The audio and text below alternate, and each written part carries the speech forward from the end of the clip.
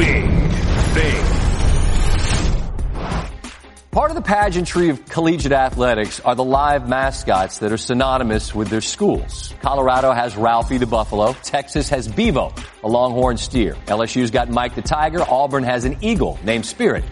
Their nickname's the Tigers, but that's another story, War Eagle and all that. And if you can do it, that's cool. I went to Maryland. We were the Terrapins. You wouldn't want a turtle to run out onto the field with you because they don't run so good. It would take forever. Might get squished. Doesn't project the energy you're looking for. But what do you do if you're UAB and your mascot is a dragon? Well, there's Puff. He was a magic dragon, and he lived by the sea. Birmingham, though, smack dab in the middle of the state, 3.5 hours from the Gulf of Mexico, and that's not how the song about Puff goes. You live by the sea, not the Gulf of Mexico. But what if you didn't want a Muppet? You wanted a real live dragon. What are your options? Well, Mark Ingram, not that one. He went to Alabama. This one is the AD at Alabama Birmingham.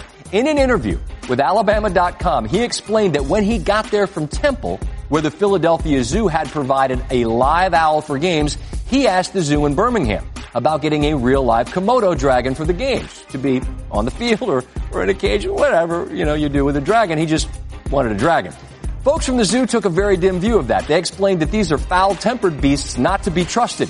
Ingram learned that they spit on their prey, which can cause paralysis, and he said the following as he realized this was not going to work.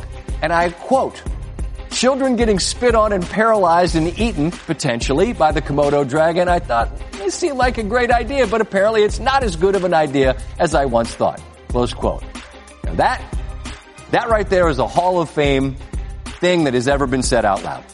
My favorite part, though, about the interview is that it immediately segues into Ingram's expectations for UAB athletics.